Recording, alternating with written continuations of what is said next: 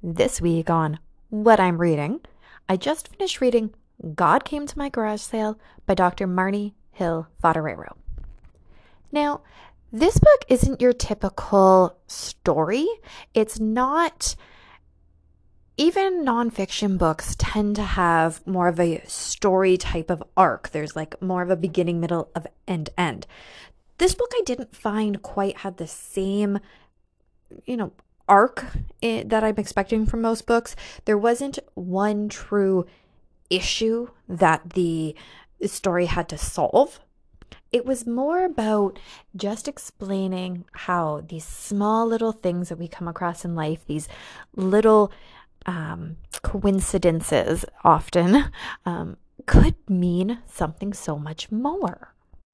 So the book itself is actually a story about somebody who is having a garage sale because her life was turned completely upside down and she needs to move, which means she needs to get rid of a lot of things from her very large home. Problem is I'm a nosy person. And so when they're talking about how her life is turned upside down, I'm nosy and I want to know what happened. It's not an answer that you're going to get from this book. And honestly, it's not an answer that you actually need to know for this book. But I'm nosy, so I wanted to know. I'm just going to have to be left hanging there, which is fine. Because again, I didn't really need to know in order to understand what this book was telling me. Now, the book takes place at the garage sale. But again, it's not like a story. So it takes various occurrences, various incidents that happen at this garage sale, and it delves into each one. So I'm not going to give any spoilers, but, well, I guess I shouldn't say no spoilers. Slight spoiler. The first one is about dragonflies, but I'm not going to tell you what it means. But this is how the book is kind of laid out, is it takes one instance. So this instance was a bunch of dragonflies were dancing around her at the garage sale. So it takes that incident, that event, and then it goes deeper into what that could possibly mean, why it happened, if there's any connection to anything in the past, then it's all explained in there in that chapter. So in that way, it's pretty cool because each chapter is its own event going in and explaining how, wow, maybe this was meant to happen because now I can see things from a different perspective. Now I'm appreciating things more. So it's very cool in that way. Because each chapter is written like that, it's a really easy book to read. It's very smooth.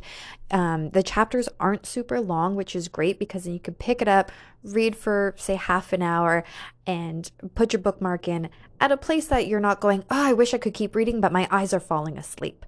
So it's really nice in that way. The other thing is, even though it's called God Came to My Garage Sale, it's not really a super religious-y book. So if you're like, oh my goodness, it has God's name in the title, I can't possibly pick this book up, don't worry. It doesn't push a specific religion. It's more about how these things in life, like those dragonflies and all the other chapters, how things like that are put in our lives to show us something, to let us learn something. So it's kind of neat how if you just take a second to stop and really appreciate what is going on around you, you might actually find a really cool connection.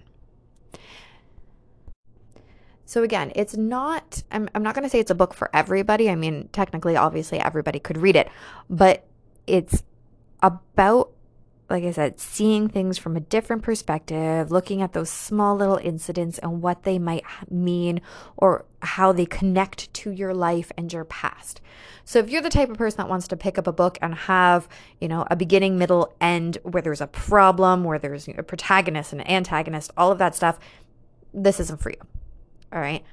But this is a great book to just take a breath, look at your life in a different way, and just kind of see things for even those small, tiny things that happen in life. They can actually be these great big connections. Overall, I'm gonna say that the book was pretty good. On when I did my Amazon review, I gave it 4 stars, just because I like having that story. I didn't like not knowing why she had to move, because again, I'm nosy, but didn't affect the book at all, really. Just my personal opinion, which I mean, that's all that a review is a personal opinion. So if you want to get your copy, you can get them, I know, on Amazon, and wherever else, probably any bookstore. And if you don't already follow me on YouTube, I do have a YouTube channel where I actually did most of these books that I'm reading are from the authors that I interview on YouTube, on the Write or Die show. So, there's my little plug for the other stuff that I do. All right, well, I guess I better get back to reading so that I can get you your next review. Hopefully, every week is the plan. Bye.